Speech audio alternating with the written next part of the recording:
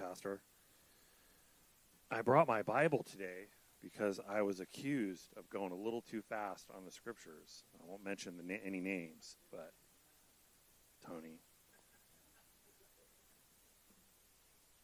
I tend to write them down. I just try to be as expedient as I possibly can.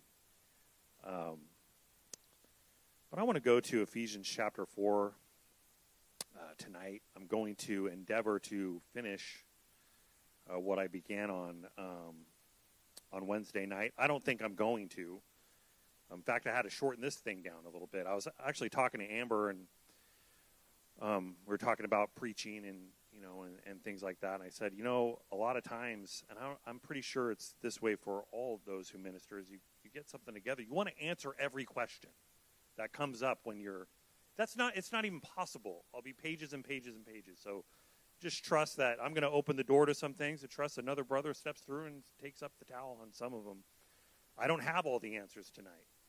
All I'm going to give you is what the Lord's brought to me, and hope that it affects you, and that the Lord does a work in all of us. So in Ephesians chapter 4, verse 1 through 5, it says, "Therefore I, the prisoner in the Lord, exhort you to walk worthily of the calling to which you were called, with all humility and gentleness, with patience, bearing with one another in love, being diligent to keep the unity of the Spirit in the bond of peace.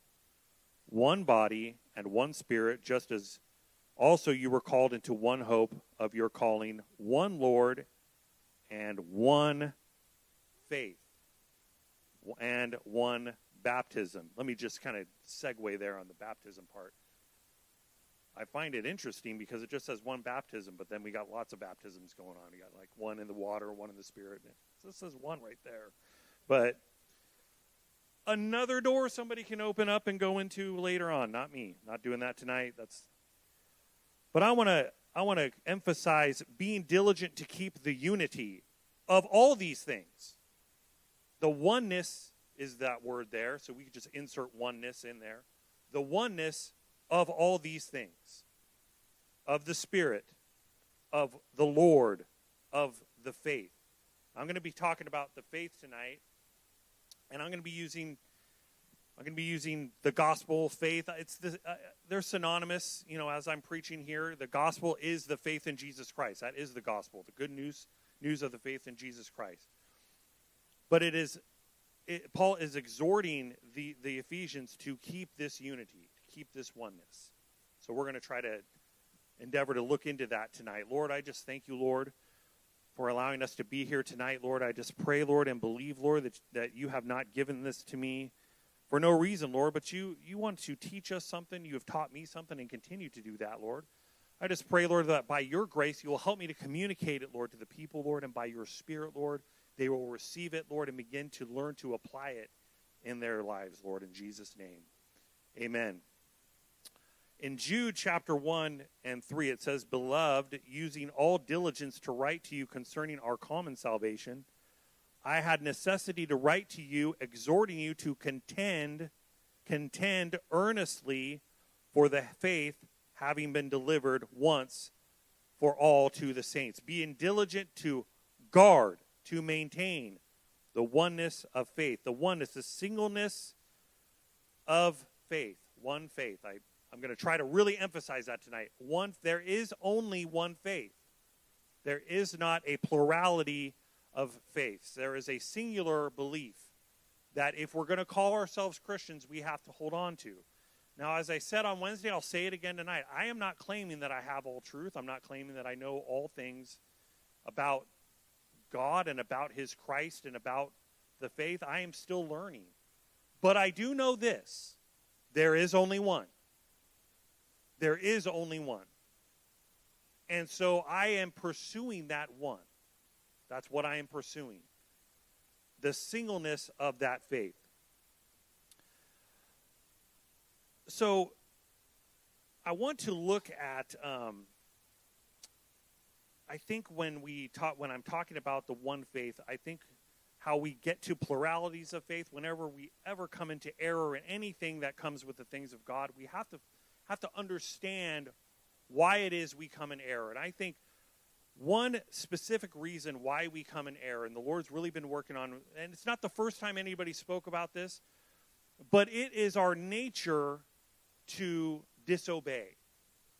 That is something that is in us. I think sometimes we think about our nature to do bad things. But our nature to do bad things comes from our nature to disobey. Our nature to do things our own way. In 1 Timothy chapter 2 and verse 14, Paul says, whereas Eve was deceived, Adam was not deceived. Now let me kind of unpack that a little bit. Eve made a mistake. Eve was in error. She disobeyed, but she was deceived. Adam knew what was going on. Adam, with a clear picture of what was going to happen, decided to partake. He was not deceived. He did it on his own. He knew what the consequence would be, and as a result, his disobedience is what caused that breaking of fellowship with the Lord. And so he willfully decided, now I'm not sure he knew that God was going to kick him out, but he knew that this was going to cause a division between him, and he decided to do it anyway. Thank you, Adam. That is the nature that we had. That is the condition that we find ourselves in today, is that disobedience. See, our curse from Adam is not being naive. It's not gullibility.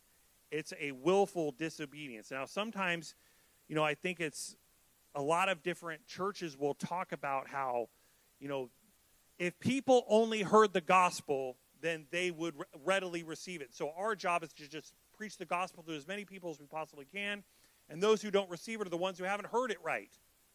That's not the case. People don't receive the gospel because they don't want to. They don't want to receive it. I've been tricked so many times into thinking that if I just say some special thing, if I just spell things out a certain way, that suddenly somebody with the light will come on, and they'll all of a sudden and if the light doesn't come on, it must have been a mistake in my gospel. No. Even if I answered every question, the reason why they don't want to come to faith is not because questions haven't been answered. It's because they don't want to. They don't want to know the answers, or else they would be diligently seeking them. And that comes from our disobedient heart. And so in 1 Corinthians chapter 10 and verse 6, it says, and we will be ready to punish every act of disobedience as soon as your obedience is complete. Adam disobeyed. He broke fellowship because of his disobedience. And so when he decides to break fellowship, he can no longer make the decision on how to get back into fellowship with the Lord. The Lord is the one who has been wronged here. So because it's the Lord who has been wronged here, he is the only one who can make a way back into fellowship. So there is nothing that Adam can do to reconcile that relationship. But yet we think that we can do that. It is our nature to think that we can, because if I just do X, Y, and Z, I'm going to bring that relationship back. And that doesn't even make sense if you even give it a little bit of thought. If I decide to do something that breaks up Amber and I's relationship to where we are no longer a married couple, if I want to get back into being married to her, that's on her terms. I'm the one who broke it. She has to set the terms for that. No different than the Lord.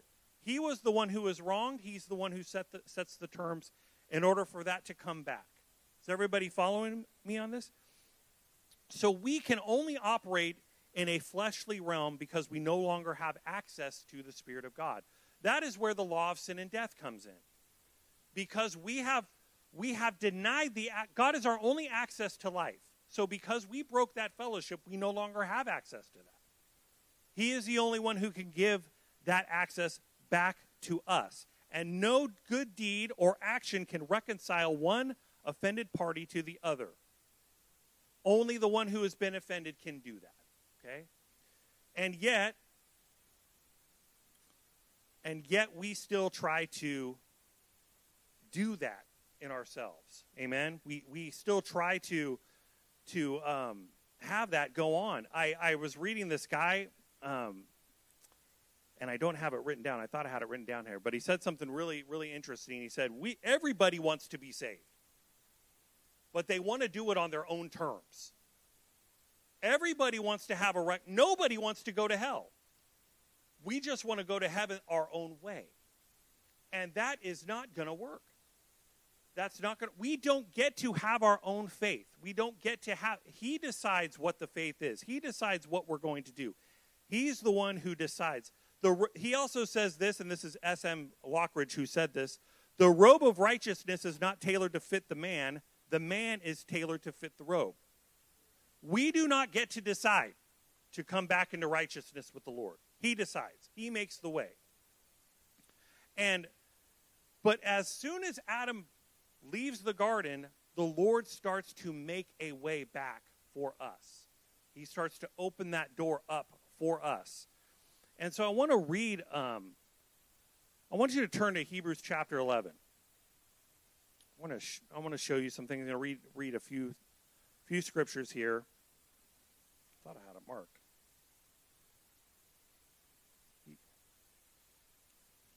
I did have it marked. There we go.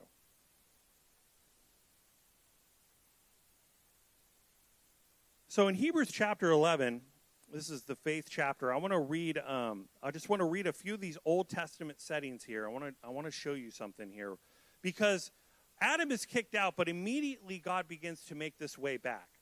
But he makes this way back through obedience. If the way out was disobedience, then only obedience can bring us back in. Amen? And so the Lord begins to open that up for us, that way of obedience, because he is the Lord, and we have to see him as Lord, and the only thing that makes him Lord is the command that he gives us. And in order for him to be our Lord, not only does he have to give a command, but we have to respond to that command and obey. So the grace of God is that he gives us that command to return, to obey, so that we can return into fellowship. And that is the beginnings of faith. All faith is understanding, is hearing him and obeying him, walking that out. And so we see this in verse 4. By faith Abel was offered unto God a more excellent sacrifice than Cain, by which he obtained a witness that he was righteous, and God testifying of his gifts, and by it being dead, yet he speaks. So right off the bat, we see that God has made a way. He presented what a good sacrifice is and a bad sacrifice, and only through the obedience of bringing the right sacrifice. Did it have anything to do with the sacrifice? No, it had everything to do with doing what God asked him to do. Was there something really righteous about Abel? No. Only in what his obedience led to. That's the only thing. In verse 7 it says, by faith Noah, being warned of God of things not seen as yet, moved with fear, prepared an ark to saving of his house, by which he condemned the world and became an heir of righteousness, which is by faith. Now, I get this picture, and I think you do too, of that these men, and I'll use Noah as an example, Noah found grace in the eyes of God. So Noah must have been a really awesome guy on the earth, that everybody else was bad, but Noah was good. We don't see any of that recorded, what he was doing, like the good deed that he was doing, other than when the Lord decided to speak to him, he obeyed it. Now, I'm sure, Rodney and I were discussing, with Abraham, what, in fact, I'll read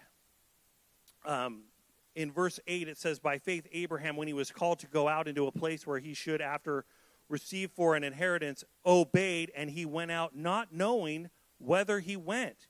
By faith he sojourned in a land of promise, as in a strange country, dwelling in tabernacles with Isaac and Jacob, the heirs with him of the same promise. For he looked for a city which has foundations, whose builder and maker was God. So what did he do so well that made God talk to him and give him the command to go out? We don't know that. Now, Rodney and I were kind of talking and speculating of what that could be, but it's not recorded. The righteousness that he received was all about him saying yes to what God said, him obeying what the Lord put out.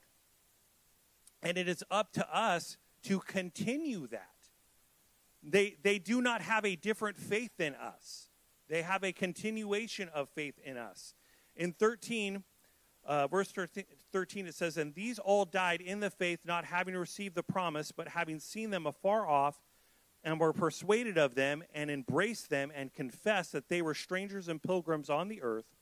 For they that say such things declare plainly that they seek a country.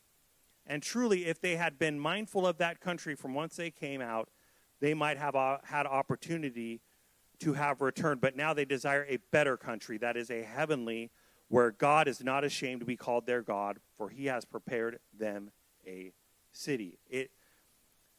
This is a faith that is being walked in from the beginning. It is not a different faith. They are beginning to head towards that which we put our faith in. They just have not got there yet. But the only thing that puts them recorded in here, the only thing that makes them special is their obedience to the Word of God.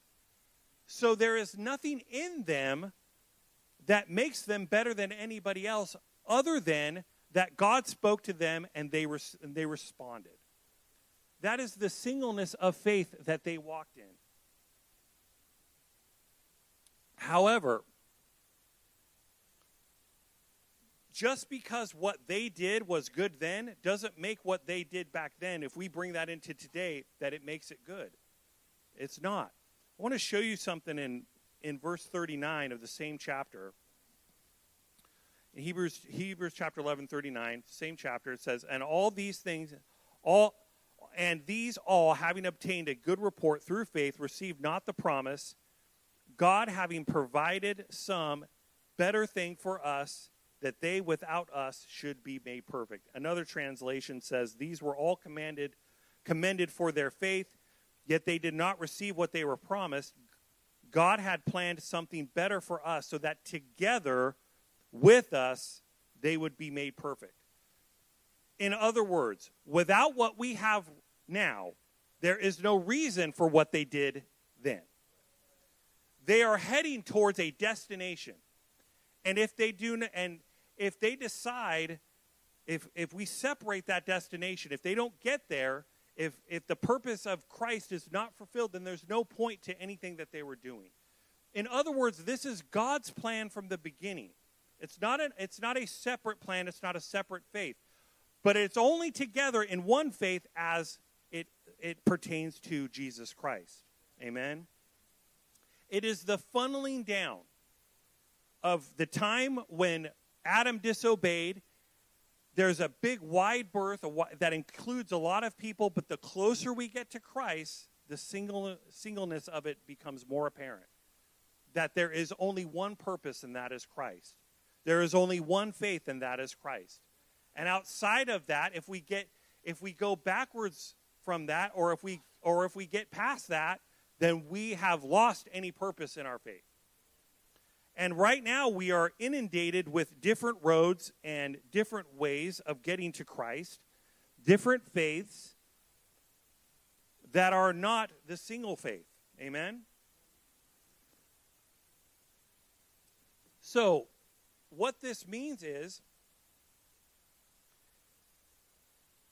in Hebrews chapter 12 and verse 1 through 3, it says, "Wherefore, seeing also we are compassed about with so great a cloud of witnesses, let us lay aside every weight and sin which does so easily beset us, and let us run with patience the race that is set before us, looking unto Jesus, the author and finisher of our faith." He is the beginning of the faith, and he is the end of faith. The whole purpose of the beginning, when Adam steps out of that garden, he can no longer go back the way he came in. He has to take the road that was laid out before him. As a people, as children, we have to walk that road that was laid out before him, and that road is leading to Christ. But in Galatians 1:9, it says, Paul says, and as we have said before, so I say again now, if any man is preaching to you a gospel contrary to what you received, he is to be accursed. So, this is the tough part of the message, because we've kind of assigned this to the Mormons and the JWs, right? And the Catholics, right? Yeah, they're preaching a contrary gospel. Well, there's only one gospel. There can only be one. And so you have many gospels in this city alone going out. Many different things that they would call the gospel.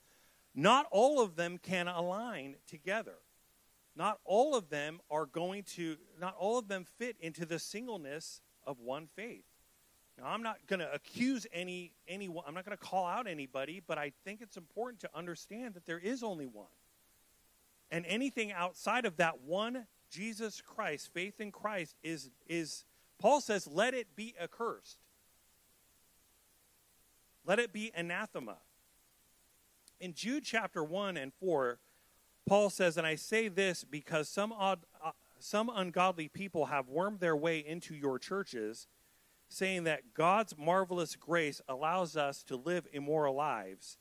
The condemnation of such people was recorded long ago, for they have denied our only Master and Lord, Jesus Christ. So we have a set of people worming their way, I like that word, worming their way into the church, that are using grace as a reason to be immoral. So we have that worming into the church. And then we have in Galatians chapter 3 and verse 1 through 4, it says, foolish Galatians, who has bewitched you that you should not obey the truth, before whose eyes Jesus Christ has been evidently set forth, crucified among you? This only would I learn of you. Received you the Spirit by works of the law, or by the hearing of faith? Are you so foolish, having begun in the Spirit, now you are made perfect of the flesh, by the flesh? So now we have two things going on. We have one side that's using the grace of God as a reason to be immoral and sin, and then we have others that are trying to bring back this law, the Old Testament law, back into the church. And in both cases, they have missed the gospel. One is overshot, one is, however way you want to look at it, we have gone past that. But in this case, they are both in error, because we only have one mark. There's only one mark to shoot at, and if we overshoot it or if we undershoot it, we've still missed. We have still become in error. And what Paul is saying here is, what was good in the past, we can't bring it into now, because we're not living that way anymore. We're not doing those things anymore. The tabernacle, the law, all those things, they don't belong here. We live in the grace of Christ. However, the grace of Christ should lead you into a one singular gospel that should change who you are. That you shouldn't be walking around as the Gentiles do. Amen?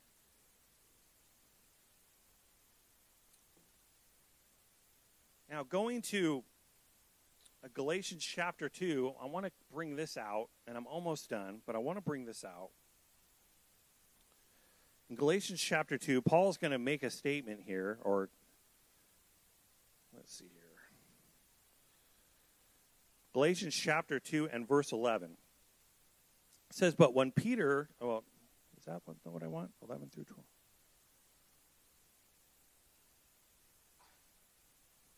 I don't think that's what I want.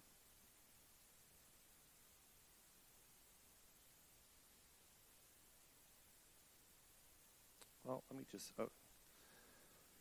But when I saw that they walked not... This is talking about this confrontation with Peter. He says, but when we walk not uprightly according to the truth of the gospel, I said unto Peter before them, if thou being a Jew livest after the manner of the Gentiles, as not as do the Jews, why compellest the Gentiles to live as do the Jews, who are Jews by nature and not sinners of the Gentiles, knowing that a man is not justified by the works of the law, but by faith of Jesus Christ. By faith of Jesus Christ, even we have believed in Jesus Christ, that we might be justified by the faith of Jesus Christ and not by the works of the law. For by the works of the law shall no flesh be justified. Again, this is talking about what you can do can never make right God, your relationship with Jesus Christ. Nothing that you can do that. Because it wasn't a specific thing that broke it in the first place. It was a heart of disobedience that did it. So no work can actually bring it back together. For if I build again the things which I destroyed, I make myself a transgressor. For I through the law am dead to the law, that I might live unto God. Now, in Mark chapter 2, verse 22, it says, and no one pours new wines into old wineskins, otherwise the new wine will burst the skins, and both wine and wineskins will be ruined. So what is going on here? What the Lord has kind of showed me is that if we miss Christ, so we have this great cloud of witnesses that I spoke about in Hebrews chapter 11.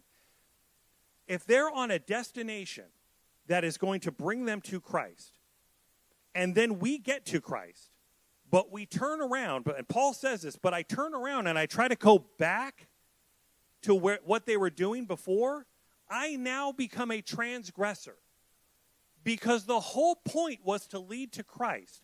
So if I get to Christ and I turn around and I try to go, was it good for them back then? Absolutely. Is it good for us right now? No. It makes us into a transgressor. To try to bring back what was good then, try to bring it back up now, makes us in error. We have missed it. And to try to bypass Christ, and as a lot of the charismatics are doing right now, becoming your own mediator between God and man, beyond Christ, we have missed it the other way. Because there is only one mark to hit. And what I started to see when Rodney was talking about, when Stephen preaches, he preaches this message, and then he begins to talk, as Pastor talked this morning, about seeing the Christ in the right of God. He sees, and Paul is there when this is being preached. He now has an opportunity to see Jesus, who Jesus really is, and respond to it, but he decides to go backwards, back into what he was doing before. And not only does he go backwards, now he becomes an even worse transgressor than he was before. Now it's not that he was just a Jew trying to obey Jewish laws. Now he begins to murder people. Now he becomes into serious error, trying to hold on to those things that no longer pertain to the faith in God. Because it's only Christ. And he wants to go backwards. But when the light is shed on him, he sees where the error was. That the whole time that he was thinking that he was doing right by God, in the old things that he was doing, he was really persecuting the one faith that he needed. Amen?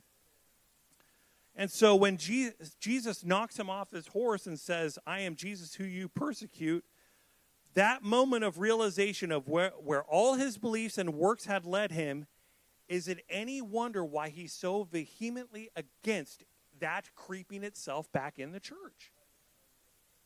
He is dead against it because he sees where it goes. And yet, we now have churches built upon the same infrastructure of what he was railing against back then. Now, there's no animal sacrifices. We don't see temples, although some buildings look like temples. But the infrastructure is the same. And what I mean by that is it's the same idea of that what I can do makes me right with God. That the things that I do on the outward somehow have any effect on the inward. And it does not. The faith in Jesus Christ is as simple as Hebrews 11:6. What that says, our faith depends on that. To believe that Jesus is God and that he is the rewarder of those who diligently seek him. It is as simple and yet as complicated as that. It's simple that's the only thing we have to worry about. It is complicated in that doesn't manifest itself in outwardly things very often. But we really want fleshly, outward things that we can see to tell us that we're right with God. We really want those. Some of them want those in the form of law. Some of them want them in the form of acting crazy and doing things like that. Either way, you end up at the same point. Those who love the law, those who love ultra-charismatic behavior, they're both similar in that it is a outward, fleshly way of ascribing our rightness with God. That by what I wear and what I don't wear, I am right with God, or by what I speak or what craziness I do shows that I am right with God. Either way, it's something that you can do with the flesh, and neither one of those are a faith in Christ. They're a faith in what's on the outside. But we all know that faith is the substance of things that are what? Not seen. You cannot see those things. We can't take hold of our faith. It's not by sight. Because when we start walking our faith out by the things by sight, then we start judging our walk by the outcomes. We start judging whether we are right with God by what outcome comes out of the situation that we're in. And if I do X, then God must do Y. That's the life that we live. And that's a way easier life to live. I'll give you that. But that's not faith in Jesus Christ. That's faith in outcomes. That's faith in the flesh. That's faith in the physical. That's faith in things that we can see. But the problem with faith in outcomes is, man, it's a long way to drop when the outcomes don't turn out the way you want. But when our faith is in the things that are not seen, that when God says to do X, I do it not because of the outcome that may happen. I do it because I have faith in Him. Then my life becomes more stable and grounded and rooted, because outcomes are what they are. But when I'm walking out and putting my trust in that which I don't see, then the things that I do see don't matter as much as they used to.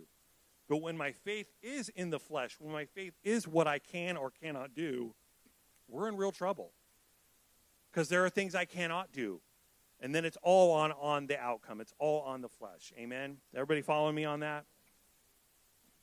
And so we are grateful and we rejoice when the works of the Lord are made tangible. Sometimes the works of the Lord are made tangible. Sometimes we cry.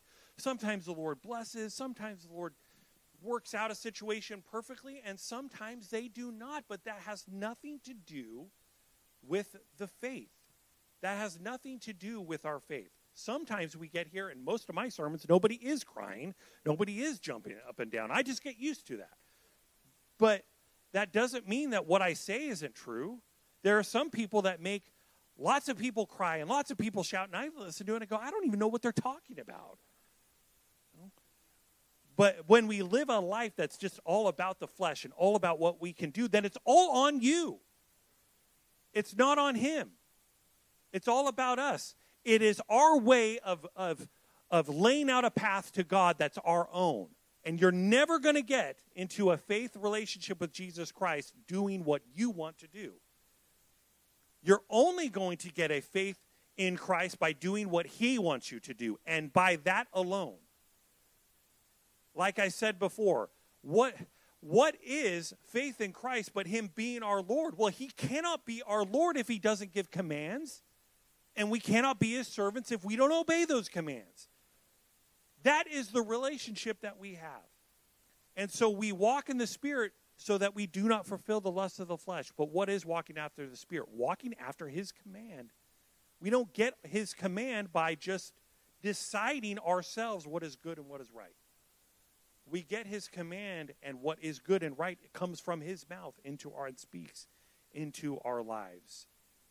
And so I am grateful, in closing, I am grateful that our walk is no longer, I love those men of the Old Testament. I have a great respect for them, but I'm glad I don't have to walk that way anymore. I'm glad that I could walk in a relationship, and I know that this personal, I promised I was closing. I am. Just give me about a minute or so.